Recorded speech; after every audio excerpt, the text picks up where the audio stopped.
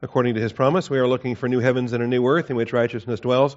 Therefore, beloved, since you look for these things, be diligent to be found by him in peace, spotless and blameless, and grow in the grace and knowledge of our Lord and Savior, Jesus Christ. We are here once again for the purpose of growth. Join me, if you would, in the book of Proverbs, Proverbs chapter 1. We're approaching the last verses of this chapter. Getting ready to move on into chapter 2. Not too many more classes from now. We'll get our first shot at the second chapter. But we're still dealing with verses 23 and following, and dealing with the rejection of the Holy Spirit, dealing with the humility required to receive rebuke and correction, and the issues here, as it says in verse 22, "How long, O naive ones, will you love being simple-minded, and scoffers delight themselves in scoffing, and fools hate knowledge? How long do you stay an infant? How long do you stay a pethy or a naive one? In the church age, how long do you stay a babe in Christ? When do you become an adolescent? When do you become mature?" When you look at the age levels in First John, for example, young men and fathers, how long do we stay in our childhood? Well, turn to my reproof. That's a good clue. If you won't accept a reproof, then you're going to stay infantile quite a long time. All right? Because growing up requires that kind of discipline. It requires the hand of God upon you as the Word of God goes forth. "Turn to my reproof. Behold, I will pour out my Spirit on you. I will make my words known to you. Because I called and you refused. I stretched out my hand and no one paid attention. And you neglected all my counsel and did not want my reproof." Human rejection of the Word of God is fundamentally a human rejection of God the Holy Spirit, who teaches the Word of God to each one of us. And last week we took the time to work our way through. I'll review it just quickly this morning, and then we'll gain new ground as we move forward. But we have the human rejection of the Holy Spirit that the New Testament talks about in terms of grieving, quenching, and resisting the Holy Spirit. And the full Trinity, I think, we can find here as we relate it across. All right, before we get started, let's ask God the Father to humble us that we might not fulfill the verses that we're studying. All right, let's pray.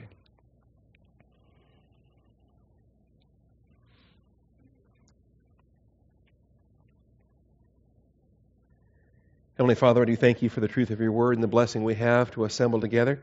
Thank you for these brothers and sisters here today that have assembled to receive instruction. And Father, also, as we've learned, folks listening on the website from distances that they can't travel here, but they are taking part, and we thank you for that as well. Father, in all things, humble us, open our eyes to the truth, that we might have a better understanding of you, Father, through the truth of your word. Transform us, Father, that we might not be conformed to this world, but transform us by the renewing of our mind. We thank you, Father, in Jesus Christ's name. Amen. All righty. We are in the final point of study for this chapter, which is main point 5, wisdom is a matter of public life. Wisdom is a matter of public life. We may be instilled in the home. These principles may be taught in the home, but they are manifest on the street. Subpoint A, values are nurtured in the home, but they are manifest on the streets. And it's pretty clear. Not only this wisdom, the wisdom from above, you can tell if a young person has been grounded in Scripture. It doesn't take long. You understand, here's a believer, here's someone that has a foundation in the Word, here's someone that's been brought up in the nurture and the admonition of the Lord. And then the contrary. You can tell for folks that have been saturated with the cosmos wisdom, the wisdom from below, the wisdom that is earthly, natural, demonic. If they are steeped in the things of this world, then they're conformed to this world. And it's pretty self-evident what is being nurtured in the home by what is being manifest on the streets, and the different applications there. All right, wisdom shouts in the street. She lifts her voice in the square. At the head of the noisy street, she cries out. At the entrance of the gates in the city, she utters her sayings. And there's a pretty comprehensive description here between the square, the noisy streets, the gates, the different districts, if you will, or neighborhoods, the different parts of any city arrangement, including the marketplace, the court system, and so forth. So point B, love, delight, and hate is a twisted trinity for the scoffing fools who prolong their pethy. They prolong their naivete.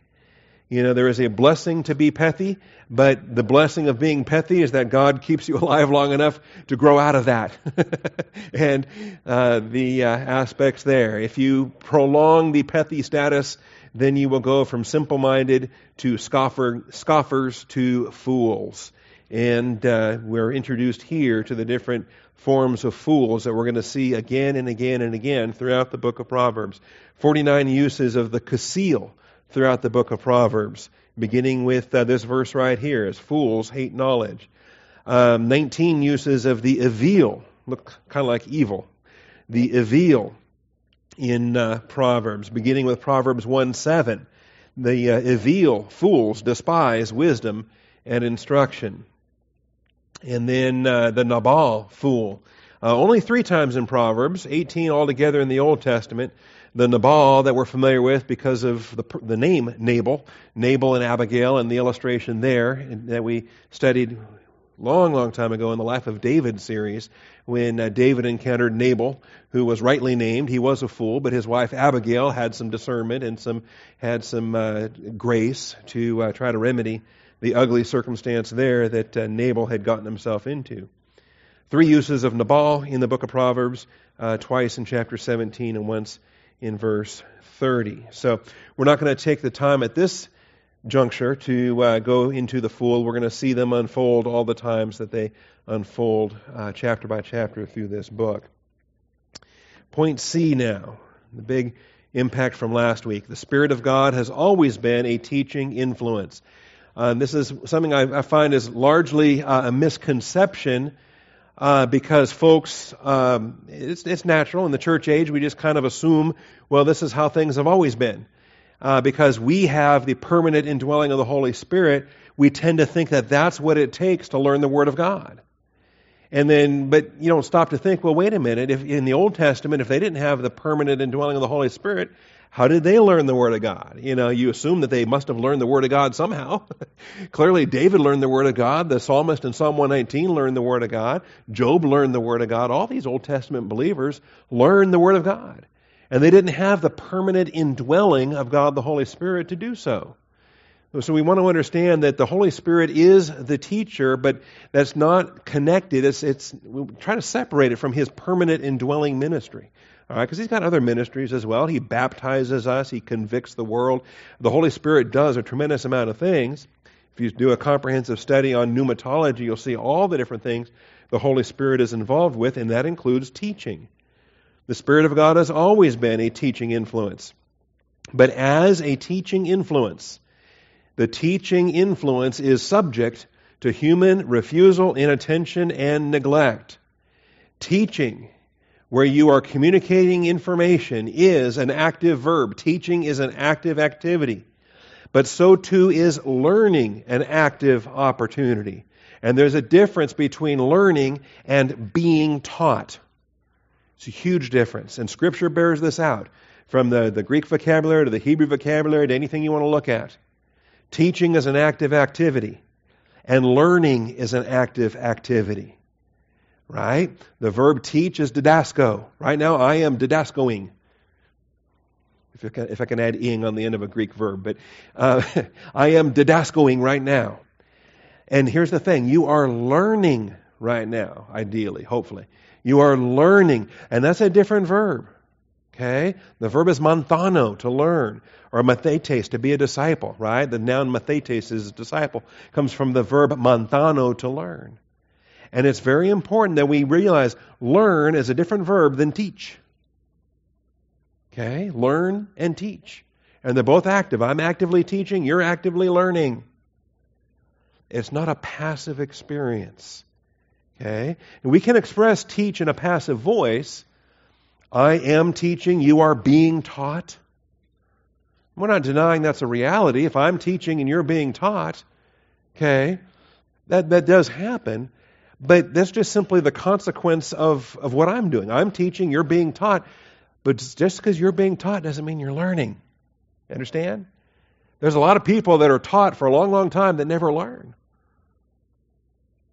Because it's not a passive voice to just be taught. Okay, I'm just going to soak it up because I happen to be sitting in a room when words were being spoken. Well, wait a minute.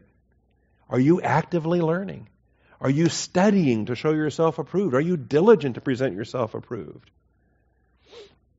So, in any event, I think these are vital. And so, because learning is active, because learning is an active expectation for believers, it has to be volitionally done. You have to volitionally learn. You have to decide. You have to choose. Today, I'm going to learn something. Today, I'm going to pay attention. Today, I'm going to humble myself so that I can learn something. And not just simply assume, well, it'll just rub off, it'll happen, I'll soak it in through osmosis, or some kind of passive thing. All right? You know, the effectiveness of that is like shoving a Bible under your pillow and hoping that while you're sleeping at night, you'll wake up in the morning and somehow Bible verses will just filter in. Okay? All right. Important to note that the teaching role of the Holy Spirit is independent of the church reality for the universal indwelling of the Holy Spirit. You do not have to have the universal indwelling of the Holy Spirit in order for the Holy Spirit to teach you, as Old Testament believers illustrate. All right. Human refusal, inattention, and neglect. We got all three here. We have the you refused, Proverbs 1:24a. And I'm not going to reteach everything we taught last week, but I hope we've taken the time to review these issues, to look at Acts 7:51, to see the context of Stephen's sermon when Stephen was put to death there in Acts chapter 7. And he told them flat out, he said, you are always resisting the Holy Spirit. You are always resisting the Holy Spirit. And I find this quite useful. I find this quite, because the Holy Spirit inspired this and put it into Scripture. In Acts 7:51, you men who are stiff-necked and uncircumcised in heart and ears, so you don't hear because you don't want to hear. Your heart doesn't want to receive, so your ears don't listen. You are always resisting the Holy Spirit. You are doing just as your fathers did. They're not the first generation to do this, okay? Unbelievers will always resist, and carnal believers will always resist everything the Holy Spirit has to say. That's why it says, he that has an ear, let him hear what the Holy Spirit says to the local churches. You have to volitionally listen and not resist. Anyway, it's an interesting verse. It's good to bookmark it. It's good to have it on hand. Always resisting, particularly if you encounter folks whose theology includes a component that they say is irresistible. All right? If they say God is sovereign, God cannot be resisted. Who are you, O puny human? You don't have the capacity to resist God. Well, these guys did, and their fathers did, and it seems to be rather common. If the Holy Spirit is irresistible, then why am I commanded to hear what the Holy Spirit says to the churches? Okay, and 7 times I'm commanded to hear what the Holy Spirit says to the churches. Seems to me like an imperative repeated 7 times. I should be paying attention to that, and I should follow the imperative to hear. All right, so refusal to hear, resisting the Holy Spirit. The inattention that's spoken of. I called and you refused. I stretched out my hand and no one paid attention. See, God is so faithful, He doesn't just stop when we don't listen. When we don't listen, He actually continues. He doesn't just stop and give up and say, oh, well, they're not listening, I'll just let them go. No. He will then follow up by stretching out His hand. He stretches out His hand. As it says in Proverbs 1:24, I stretched out my hand and no one paid attention. So now He's got an outstretched hand, which means now He's at work. He's manipulating things, circumstances in our life. He's bringing about conditions and circumstances and aspects that had we listened to what He said the first time, maybe these things wouldn't be coming around. But because we didn't listen, because we resisted Him, now His hand is stretched out. Now we're dealing with His hand upon us. And we're dealing with these circumstances here. Are we paying attention yet? The stretched out hand is an attention getter. It's designed to get our attention. And when He doesn't get our attention, now we're quenching the Holy Spirit, as per 1 Thessalonians 5:19. Now we are deliberately, we're closing our eyes, our hands are over our ears. We're going, not listening, and quenching the light of the Holy Spirit, like putting a torch in a bucket of water. And how's it going to shine now if you just dunked the torch in the bucket of water? You just quenched the Holy Spirit. And then finally, neglect. You neglected all my counsel. You neglected all my counsel. And you reach the point of neglect in terms of grieving the Holy Spirit in Ephesians 4:30, whereby now you're just totally at odds with the Holy Spirit's leading in your life. Now you're operating by means of the flesh. You're operating to the grief of the Holy Spirit. Remember, these are in opposition to one another. If you're not familiar with Galatians 5, you ought to be, and we will be shortly teaching Galatians 5, probably a year from now. Let's see. We got chapters 1, 2, and 3, and then 4, 5, 6. Galatians will be a 2-year study. Anyway. But they are in opposition to one another. Think of the flesh within you as this living, thinking, breathing, nasty thing, and the Holy Spirit within you as a living, breathing, thinking, non-nasty, beautiful thing. Okay? And they are competing within you. And this is where the battlefield rages. Galatians 5:16, I say, walk by the Spirit, you will not carry out the desire of the flesh. Walk by the Spirit, by means of the Spirit. The instrumentality of God the Holy Spirit empowering your walk. As you do so, you never can, never will fulfill the desire of the flesh. It's impossible. Just as Christ, it was possible for him not to sin. It was as man, as God, it was impossible for him to sin, so too with us. Our two natures, the Holy Spirit indwelling us, the flesh still within us. Which one are we going to obey? If we walk by the Spirit, it is possible that we'll never sin again. Ever. So long as we walk by means of the Holy Spirit. For the flesh sets its desire against the Spirit. Notice, the flesh is alive. It has a desire. It has a will. It's not just an impersonal, unthinking, undesiring thing. It has a desire. It has a will, a thelema. It has a thelo. It wills. And so does the Holy Spirit against the flesh. These are in opposition to one another. So, you may not do the things that you please. But if you are led by the Spirit, and notice that's parallel to walking by means of, led by the Spirit, you are not under the law. You don't have to use this list of do's and don'ts to gauge your spirituality. You're being led by the Spirit. All right. So, the point of grieving the Holy Spirit then, as per Ephesians 4:30, you have resisted the Holy Spirit, you have quenched the Holy Spirit, now you are grieving the Holy Spirit because you are neglecting His counsel. Again, to go back to the terminology of Proverbs 1, you neglected all my counsel. Instead, you're listening to the counsel of your flesh, listening to the counsel of the no good thing that dwells within you, your sin nature. Your sin nature says, hey, why don't you do this? That'd be fun. And you go, yep, I want to do that. That sounds fun. Yep, I want to do that. And yeah, twist my arm, right? You're like Abraham when Sarah says, here's my handmaid. You can have a baby with her. And Abraham says, yep, that looks fun, right? She didn't really twist his arm all that hard, did she? Or Rachel and Leah giving their handmaids to Jacob and got no fight from him, okay? Here's your sin nature. Says, I want to do this. And if you're not walking by means of the Spirit, yep, that sounds fun. Because you are a slave to the one you submit to. You are not your own. Let's understand this. You are a slave to the one you submit to. Now, the Spirit of God has always been a teaching influence, subject to, as we've seen, subject to human refusal, inattention, and neglect. God does not force you to learn what He's teaching you. When you fail, He will remedy that. He will discipline you. He will stretch out His hand. If you continue to fail, He's got other ways to teach you. You can learn the easy way or you can learn the hard way. That's why I love the example of Jonah. He never forced Jonah to go to Nineveh.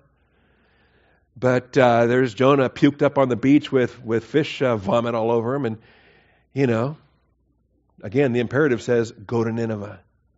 Go to Nineveh. No compulsion. But Jonah reached the point that he said, I don't want to face further consequences of disobedience. At a certain point, you say, all right, disobey. Every time there's consequences. and the consequences get worse, the consequences get harder, and you reach a point where you're saying, I don't want to know what the next step's going to be. And but I know how to not find out. Okay? I can repent right here, right now, and get back in the plan of God. Because I'm afraid of what the next step might be. All right. So, point D now. Turning to the Holy Spirit's reproof is a volitional desire and decision to accept His love. And as long as we understand that His love is His disciplined love, that He scourges every son whom He receives, that He disciplines us because He loves us. I should have added some Hebrews references here to this slide.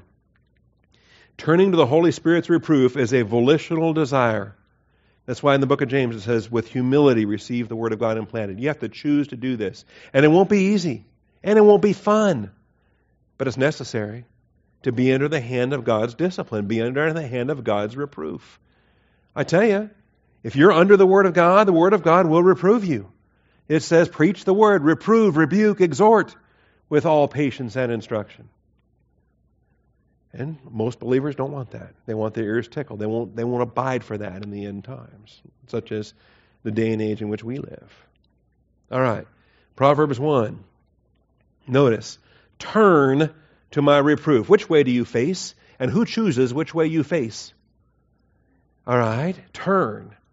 I love the Hebrew shuv and different components to this. Turning does not tell you, turning is itself a neutral term. It could be good, it could be bad. If you turn from God to idols, that's bad. We call that apostasy. If you turn from idols to God, that's good. We call that repentance, or we call that a change of thinking, or we call that turning to God from idols. All right? The turning activity itself is just a turning activity. It's good or bad depending upon what you turn from and what you turn to. Make sense? It's the same verb. It's the same shuv or shuv. David had a son named Shobab, which I kind of like. It's part of my quest to find Bob in the Bible. Shobab is one of David's sons, and it comes from the verb shuv, and it means renegade, right? Somebody that turned back. Okay, or maybe he turned to God from idols, and so we shouldn't render Shobab as renegade. We should call Shobab something good. Anyway, shuv means to turn, and you choose which way you turn. You choose what your mind is going to dwell on. You choose what you're going to be looking at. Turn to my reproof. Now, if you're carnal, you don't want to do that. I don't want to look at that. Right? The light shone in the darkness, and the light couldn't comprehend it. The light didn't want to comprehend it. Jesus Christ came, and the men hated the light. They loved darkness and hated the light. That's why turning to reproof requires humility. You have to say, Lord, I need this. I want this. I don't just want a bunch of ear-tickling, flattering messages that say, yeah, I'm a good person, I'm great, I'm good. What a bunch of lies. Okay? I know I got growth in front of me. I know I got changes to make. I know there's stuff that God's working on. And it's not a short list. Okay? There's a lot that He's got to work on. Turn to my reproof. It's a volitional imperative. This is a command like he that has an ear, let him hear. That's a command. Verse 25. You neglected my counsel. Notice, you did not want my reproof. You did not want my reproof. That's why I say it's a desire and a decision. Or it's a decision and a desire. Put it in whatever order you want. Okay? To will and to do. A desire and a decision. You did not want my reproof. Do you want it? I want it. I want Scripture to whoop me every day. I want the Holy Spirit every day to be at work in me. What day would I not want Him to be at work in me? Is there a day that I don't want to be under reproof? I don't want to be under teaching? I don't want to be led by the Spirit? I don't want to be walking by means of the Spirit? If I do not want discipline, then what do I want? I want to be an illegitimate child, not claimed by my father? That's the question in Hebrews. What son is there who is without discipline? The illegitimate son, the one that's not acknowledged. the one that's not loved. So the idea of wanting, and this, by the way, in verse 25 where he says, you did not want my reproof, this speaks to the volition, that speaks to the desire, to the consent. All right? Remember earlier when we said, do not consent, if sinners entice you in verse 10, my son, if sinners entice you, do not consent. You remember that? That's the same verb. That's the same term. You did not want my reproof. You did not consent to my reproof. Well, I want to consent to his reproof. Sure, sign me up. I thank God for it every day. You know, growing up, I remember, public schools probably don't even do this anymore, I don't know, but when I was in the public schools, at the start of every school year, they would send home consent forms. And basically it was consent forms for spanking. Right? And it was for the school would get consent from the parents, permission to spank the disobedient children in the school. All right? And of course, there were kids, classmates, whose parents would not sign the form or would check the no box and say, no, you're not spanking my kid. My parents, of course, checked the yes box and then wrote in, as much as you want or as much as you need to, or, start with that and move up from there if that doesn't do it. My parents were very happy to sign the consent box for discipline. Kind of what we're dealing with here.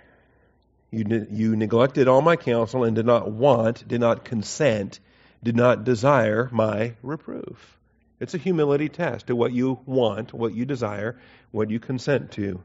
Finally, in Proverbs verse 30, they would not accept my counsel. Ooh, now I'm double thinking myself. That might be the verb from consent in verse 10. I'll have to double check that.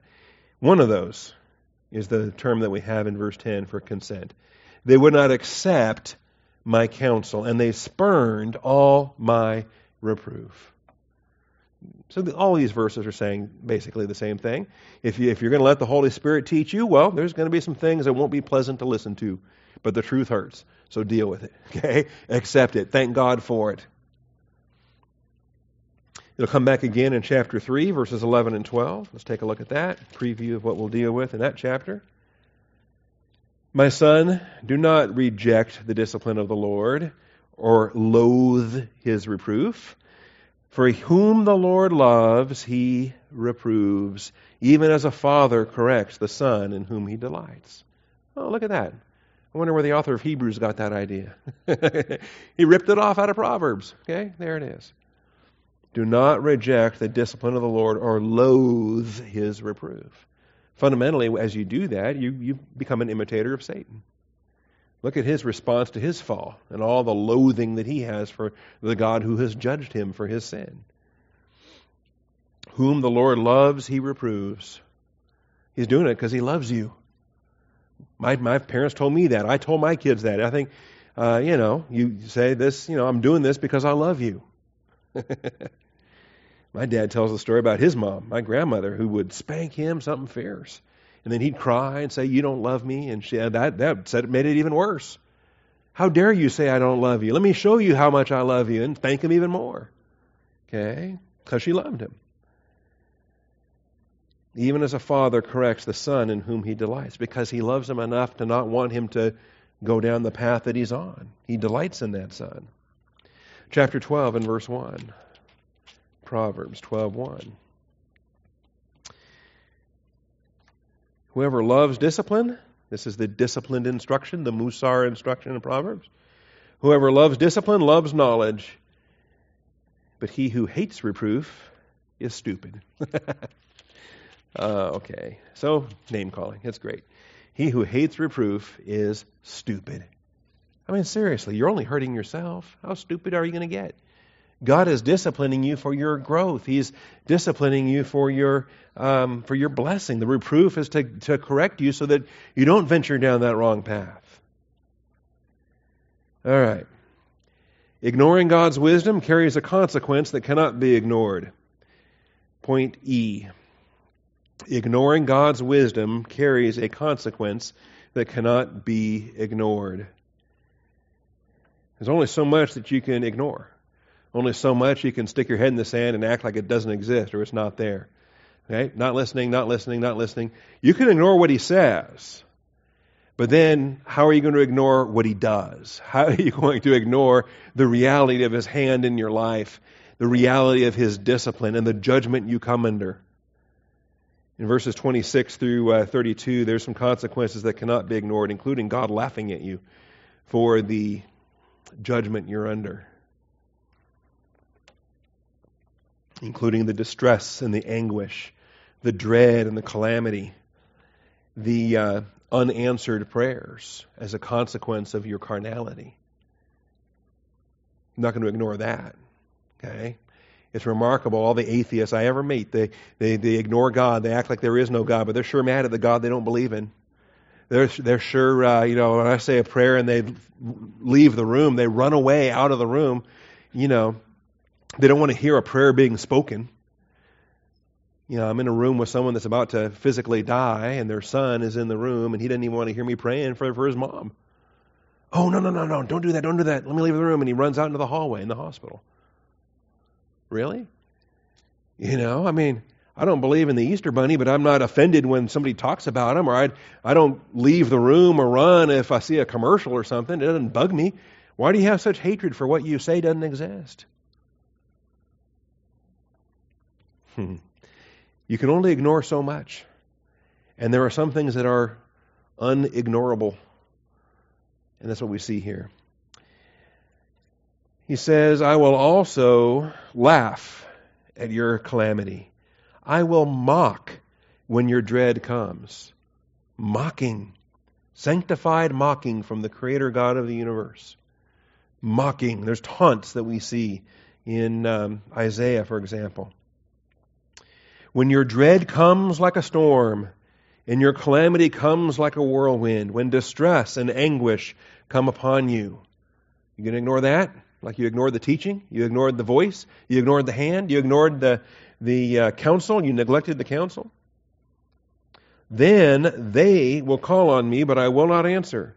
They will seek me diligently, but will not find me, because they hated knowledge and did not choose the fear of the Lord. They would not accept my counsel. They spurned all my reproof. They had a chance. They said no. They're facing the consequences. So they shall eat of the fruit of their own way and be satiated with their own devices. They reaped this fruit. They're going to eat this fruit. Okay, it's like we reap what we sow. You made your bed, you're going to lie in it. We've got different idioms depending on your culture and so forth. They shall eat the fruit of their own way and be satiated with their own devices. If you think about the imagery of this was in the wilderness generation, and they grumbled about the manna, and he gave them so much quail, it was rotting in their teeth. Gave them so much quail, is that what you want to eat? Is that what you want to eat? And they ate so much, and remember that story? Well, they're going to eat of this fruit. They're going to be so satiated with it. Satiated with their own devices. For the waywardness of the naive will kill them. Now, God's got a provision for the petty, the provision for the naive, and the provision is His wisdom so that they grow beyond that petty. But for this crowd that loves it, that wants to join with the scoffers and the fools, they're gonna pay the price for that. There's a way that seemeth right unto a man, but the end thereof is death. The complacency of the fools will destroy them. The waywardness of the naive will kill them. But he who listens to me shall live securely and will be at ease from the dread of evil. Notice, it doesn't do away with evil. It doesn't defeat evil. It doesn't transform this world into some rainbow and Skittles kind of utopia, imaginary, whatever. No. But in the midst of all the evil, in the midst of all the darkness, in the midst of anything, we're secure. We're stable. We're at peace. We live securely. And I love that. Absolutely love that. Listen to me.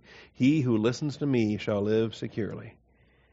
So, ignoring God's wisdom carries a consequence that cannot be ignored. First of all, mocking laughter from heaven.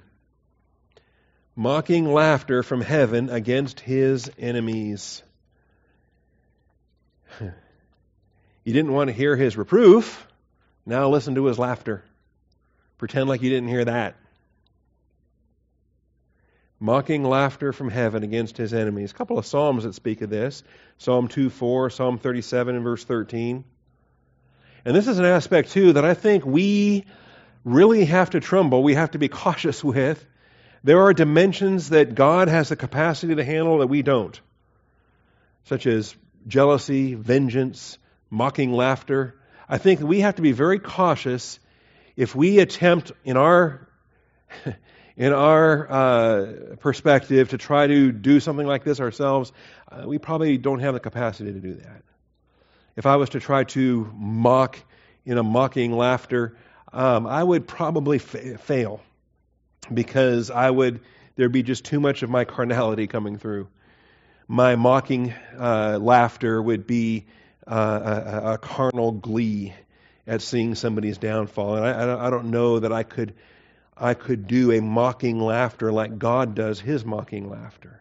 Same thing with a vengeance. God has vengeance, and we're told, no, don't do that. Leave vengeance in the hands of God. Vengeance is mine, I will repay. He wraps himself with vengeance as a garment, and when he describes our garments, vengeance is never part of that. We have breastplate of righteousness, we've got robes of righteousness, we've got a helmet of salvation, there's a lot of things we're dressed with, but vengeance as a garment is limited to Christ himself. We're never dressed with that. And I suspect that mocking laughter is like that. I think mocking laughter is a component of that vengeance that we don't really have the capacity to engage in, if that makes any sense. All right, here it is. I will laugh at your calamity. I will mock when your dread comes. And what's there to laugh at in that circumstance? What's there to mock in that circumstance? Just the recognition of how sad it is. Sometimes we laugh not because it's funny. We laugh because it's sad. We laugh because look at the different laughter in Abraham and Sarah laughing about the birth of Isaac. And she laughed apart from faith. He laughed in faith, and they gave him the name Isaac, which means laughter. Well, here's God laughing at calamity and mocking. And the laughter, it can be just in the irony of the situation. Can you believe that? Can you believe how ironic it is that they're in this circumstance when it was so totally unnecessary? So completely and totally unnecessary? All right. Psalm 2 in verse 4 and then Psalm 37 in verse 13. Let's look at these. Because this one gets quoted Peter uses this in some of his early sermons in the book of Acts. Just like when he uses Joel 2. He's talking about things that are ultimately going to have their fulfillment in the millennium. But he uses it as an illustration. And I think people make the same mistake with Acts 2, or with Joel 2 that they make with Psalm 2. Not church fulfillment, it's millennial fulfillment. Psalm 2 says, "Why are the nations in an uproar, and the peoples devising a vain thing? The kings of the earth take their stand, and the rulers take counsel together against the Lord and against His anointed." So it's a rebellion against God the Father and God the Son. It's an Antichrist rebellion against God the Father and God the Son. Saying, "Let us tear their fetters apart and cast away their cords from us." The fetters and the cords. All right? Now, this is not a first advent in its fulfillment, although Peter, like I say, does make use of it in his sermon. Ultimately speaking, he did not put them under bondage in first advent. He didn't conquer them in first advent. He didn't subject the world to the rule of God the Father and the Lord Jesus Christ. He did not take his seat on the throne of David in the first advent. But he will do so at second advent. He will do so in the millennium. In the millennium, you will have nations of the earth chafing at the bonds that they will be under, wanting to tear their fetters apart and cast away the cords from us. He who sits in the heavens laughs. The Lord scoffs at them.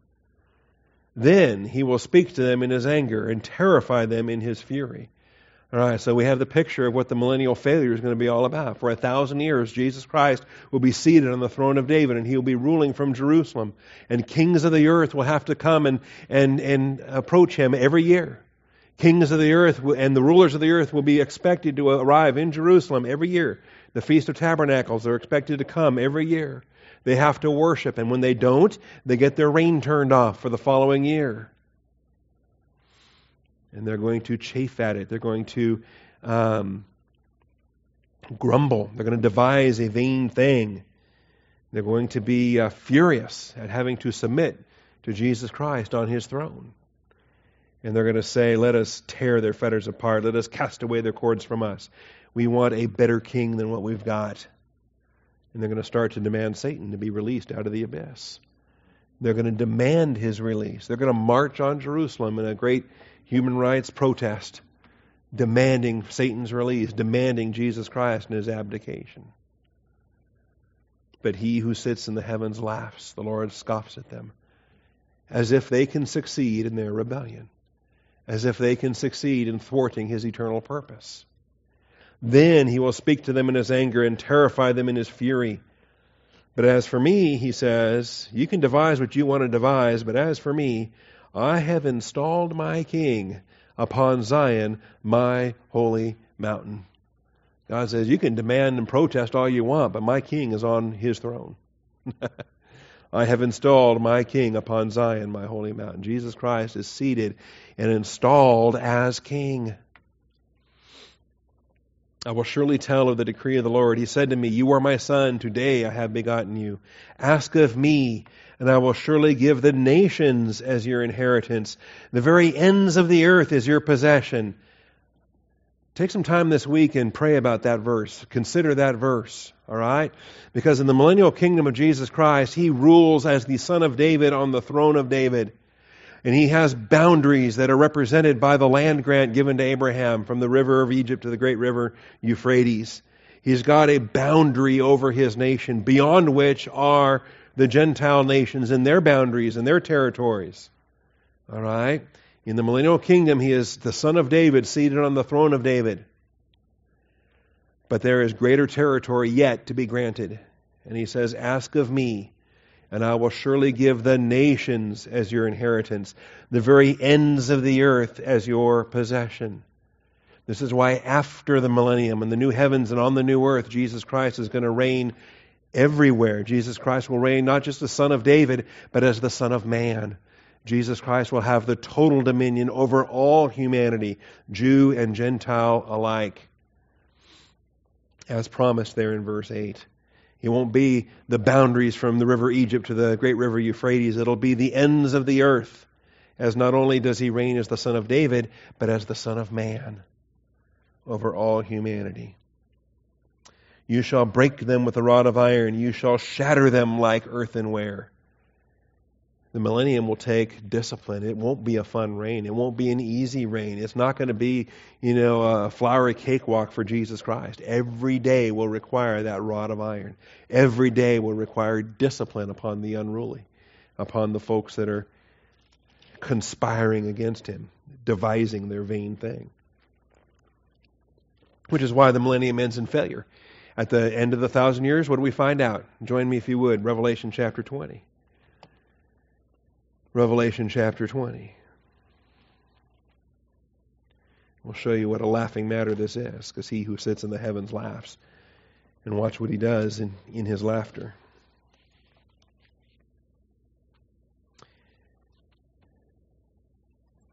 All right. The first part of these verses is the victory of Jesus at Armageddon. And at the end of chapter 19, you got the destruction of the Antichrist and his armies. And then beginning of chapter 20, an angel coming down from heaven, holding the key of the abyss, a great chain in his hand. And he laid hold of the dragon, the serpent of old, who is the devil and Satan, and bound him for 1,000 years. So the millennium is going to start off in good shape. Satan gets bound for the 1,000 years. And he threw him into the abyss and shut it and sealed it over him so that he would not deceive the nations any longer. See, these nations that are in an uproar based on their own rebellion, not under Satan. He's not deceiving them, he's bound, but they want him out. Until the 1,000 years were completed, after these things, he must be released for a short time. It's a must-be. It's a have-to in the plan of God. Then I saw thrones, and they sat on them. Write your name in there. You're a part of that they in verse 4. The bride of Christ is seated with Christ. We will judge the world with Christ. Judgment was given to them. And I saw the souls of those who had been beheaded and so forth. Let me skip on down. They come to life. They reign for 1,000 years. The rest of the dead did not come to life until the 1,000 years were completed. This is the first resurrection. All right. So what do we see here? Verse 2, 1,000 years. Verse 3, 1,000 years. Verse 4, 1,000 years. Verse 5, 1,000 years. Verse 6, 1,000 years. Wow.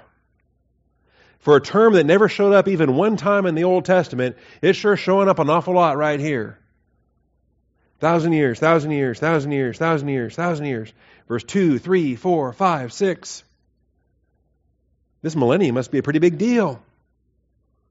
Until I get to verse 7. When the 1,000 years are completed. Oh, wait a minute. Where'd it go? Boy, that just flew by faster than anything. How'd that go by so fast? That just flew on by. If anyone ever asks you, where's the millennium in the book of Revelation, just tell them it's in between verse 6 and verse 7 of Revelation chapter 20. It's right there in between those two verses. You got to kind of read between the lines, because when you get to verse 7, it's over. It's over. Verses 2, 3, 4, 5, 6 are all talking about it's coming up, it's coming up, it's coming up. Verse 7, it's gone. It's over and done with. And I love that. To me, this helps to put the millennium in perspective. The millennium is not the eternal plan of God. The millennium is simply the day of the Lord. 1,000 years is like a day is like 1,000 years. It's simply a day. There's the day of His conquest, there's the day of His exaltation, but it will give way to the new heavens and new earth after the 1,000 years. See, growing up, I used to think the millennium was everything. Man, millennium this, millennium that, millennium. Later, I've realized, wait a minute, the millennium is just a day. And it's actually kind of an unpleasant day as He rules with a rod of iron. It's a day that's going to end in revolt. What we should be looking for is the new heavens and new earth in which righteousness dwells. Oh, how about that? That's what 2 Peter says. According to His promise, we're looking for new heavens and a new earth in which righteousness dwells. Quit looking for the millennium. Look for the new heavens and new earth in which righteousness dwells. So, it's over. Wow, look at that. It's over. When the 1,000 years are completed, Satan will be released from his prison and will come out to deceive the nations, which he hasn't been able to do for 1,000 years. But guess what? They are ripe and ready. He will come out to deceive the nations which are in the four corners of the earth, Gog and Magog, to gather them together for the war. The number of them, what does it say? Does it say he scrapes together a bare minimum? He scrapes together one or two malcontents? That everyone's so happy after 1,000 years of perfect environment, perfect government, perfect righteousness, that he gets out of prison and everybody just laughs at him and says, oh, who wants you? No. He gathers them together for the non-militarized war, and the number of them is like the sand of the seashore. Man, they've been waiting for this. They've been wanting this. They've been working for this. They've been hoping for this. And they came up on the broad plain of the earth and surrounded the camp of the saints. I think this is vital. Where does the judgment come from? Jesus doesn't destroy this rebellion. It comes from heaven. Okay? Because He who sits in the heavens laughs. They came up on the broad plain of the earth, surrounded the camp of the saints in the beloved city. Fire came down from heaven and devoured them.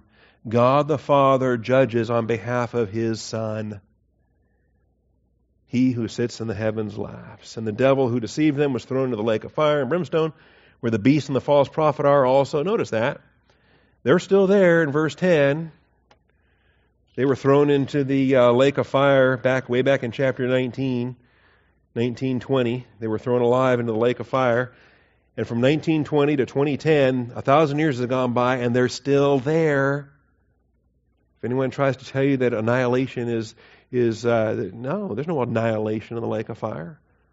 It is eternal destruction in the lake of fire. They're still there 1,000 years later, tormented day and night forever and ever. Then I saw a great white throne, and Him who sat upon it, from whose presence earth and heaven fled away, and no place was found for them. So the destruction of the heavens and the earth by fire, and now the great white throne, then the new heavens and the new earth in chapter 21. For the first heaven and first earth passed away, and there is no longer any sea. Now we've got the new heavens and new earth. Now we have, as the Father says in Psalm 2, ask of me, and I will surely give you the ends of the earth as your inheritance. All right.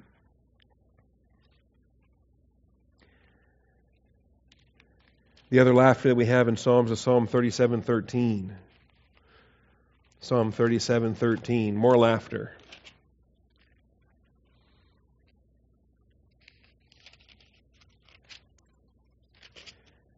Verse 7,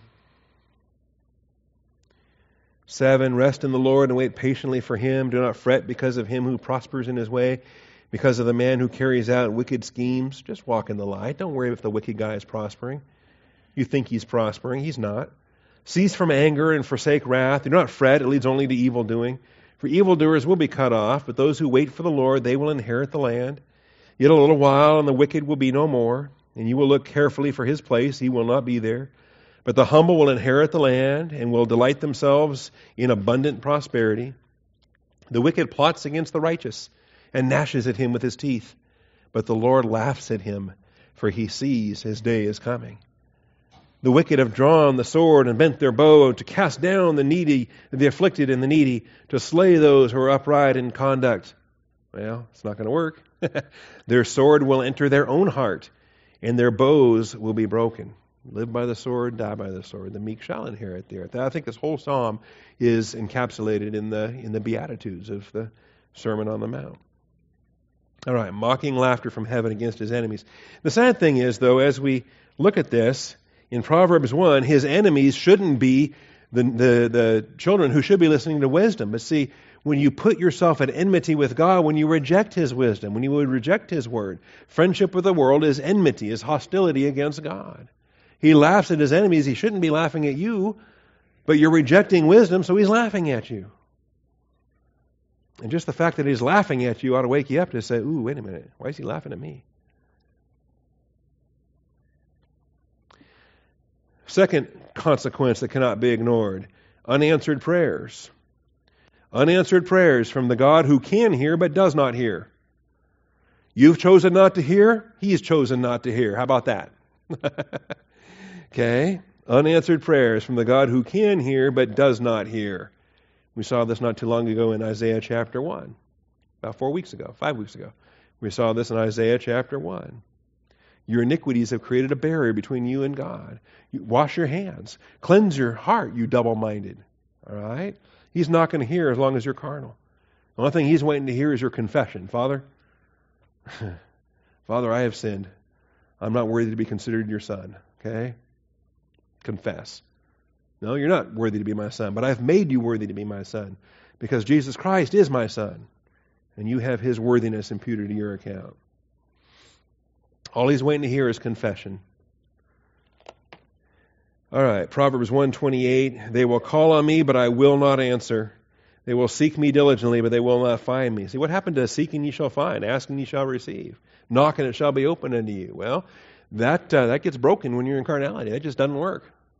He's waiting for you to confess, to be restored to fellowship, return to the light. Then you can call Him, then you can seek Him, then you can find Him, you bet. But first of all, you got to get right. You got to confess. If you want more on that, then I recommend the Sunday night series at 6:00 as Dan Cross taking us through 1 John. Judges 10, verse 14, real quickly, running out of time. Judges 10. Here's one we don't turn to as often. The book of Judges.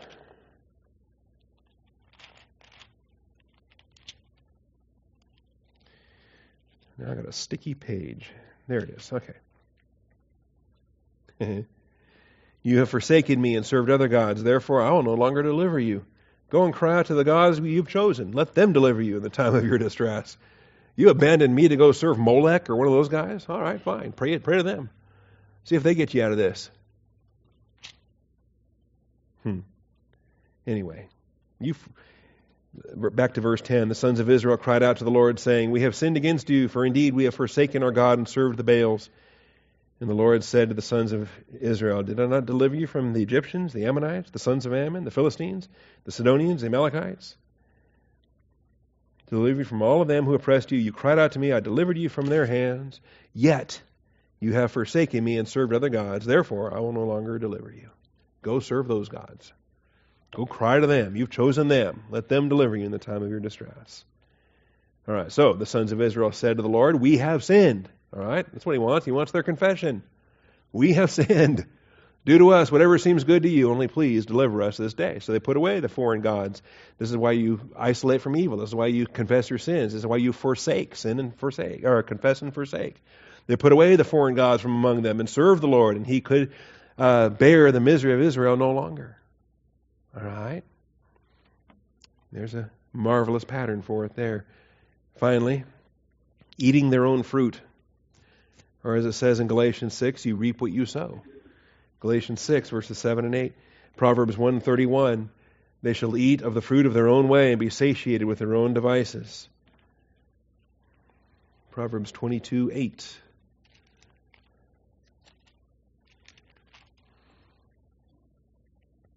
He who sows iniquity will reap vanity, and the rod of his fury will perish. You know, the sooner we learn this lesson, the better. The longer we refuse to learn this lesson, the more is going to be administered to us. Life is about decisions and consequences. That's life, okay? Life is about choices and consequences, decisions and consequences. That's a part of being a human being or an angel, the moral realm of creation. The moral realm of creation is the volitional realm of creation, angels and humans with volitional capacity to align positively with the will of God in obedience, or to align negatively in the will of God in carnality and in disobedience. And whichever way our volition is aligned and expressed, we face consequences. We make choices, we face consequences. We reap what we sow. We eat our own fruit.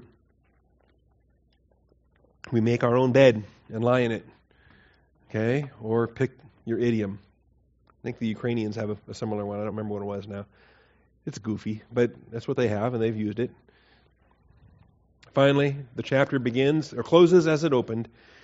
This passage closes as it opened, the imperative to listen. Subpoint D and the final point from Proverbs chapter 1. This passage closes as it opened. In verse 8 it says, Hear, my son, your father's instruction. Do not forsake your mother's teaching. It began with the imperative to shama, the imperative to hear. And this is how it closes. He who hears, he who listens, he who shama, listens to me, shall live securely and will be at ease from the dread of evil. He that has an ear, let him hear. If you're listening to the voice of your shepherd, you know the voice of your shepherd, you're listening, listen. He who listens shall live securely and be at ease from the dread of evil. What are you going to sweat? Hey, you know what? I can hear my shepherd's voice. Is there a lion around? Is there a bear around? Is there a wolf around? Who cares? I can hear my shepherd's voice. My shepherd's within earshot. I'm not worried about the lion or the bear or any of that. He'll take care of that. I'm listening to him. If you can hear your shepherd's voice, you can live securely and be at ease from the dread of evil. All right, well, Lord willing, rapture pending. We've one chapter down, 30 more to go, right? I don't know. I don't want to be here long enough to teach all of 31 chapters of Proverbs, but if, the church age lingers, if God is merciful enough and gracious enough to lengthen the period of the church, then okay, we'll keep doing it. Proverbs chapter 2, my son, if you will receive my words and treasure my commandments within you. Thank you, Father, for truth. Thank you for the blessings of this book. And Father, for the longest time, I couldn't imagine what in the world was ever going to follow Life of Christ. But Father, because that was such a special series and such a powerful blessing. But now, Father, I'm starting to see that this too is going to be a blessing, Father. Every chapter ahead, every class ahead, Father, Proverbs is going to transform me. It's going to transform each one of us here. It's going to transform this church. And now I'm just coming to love this more and more. And starting to wonder, why didn't I teach Proverbs 20 years ago, Father? This is going to be fun. And so, Father, we're turning to you. We're making our ear attentive to wisdom. And we're asking, Father, that you would continue to bless each of these students here. I thank you, Father, in Jesus Christ's name. Amen.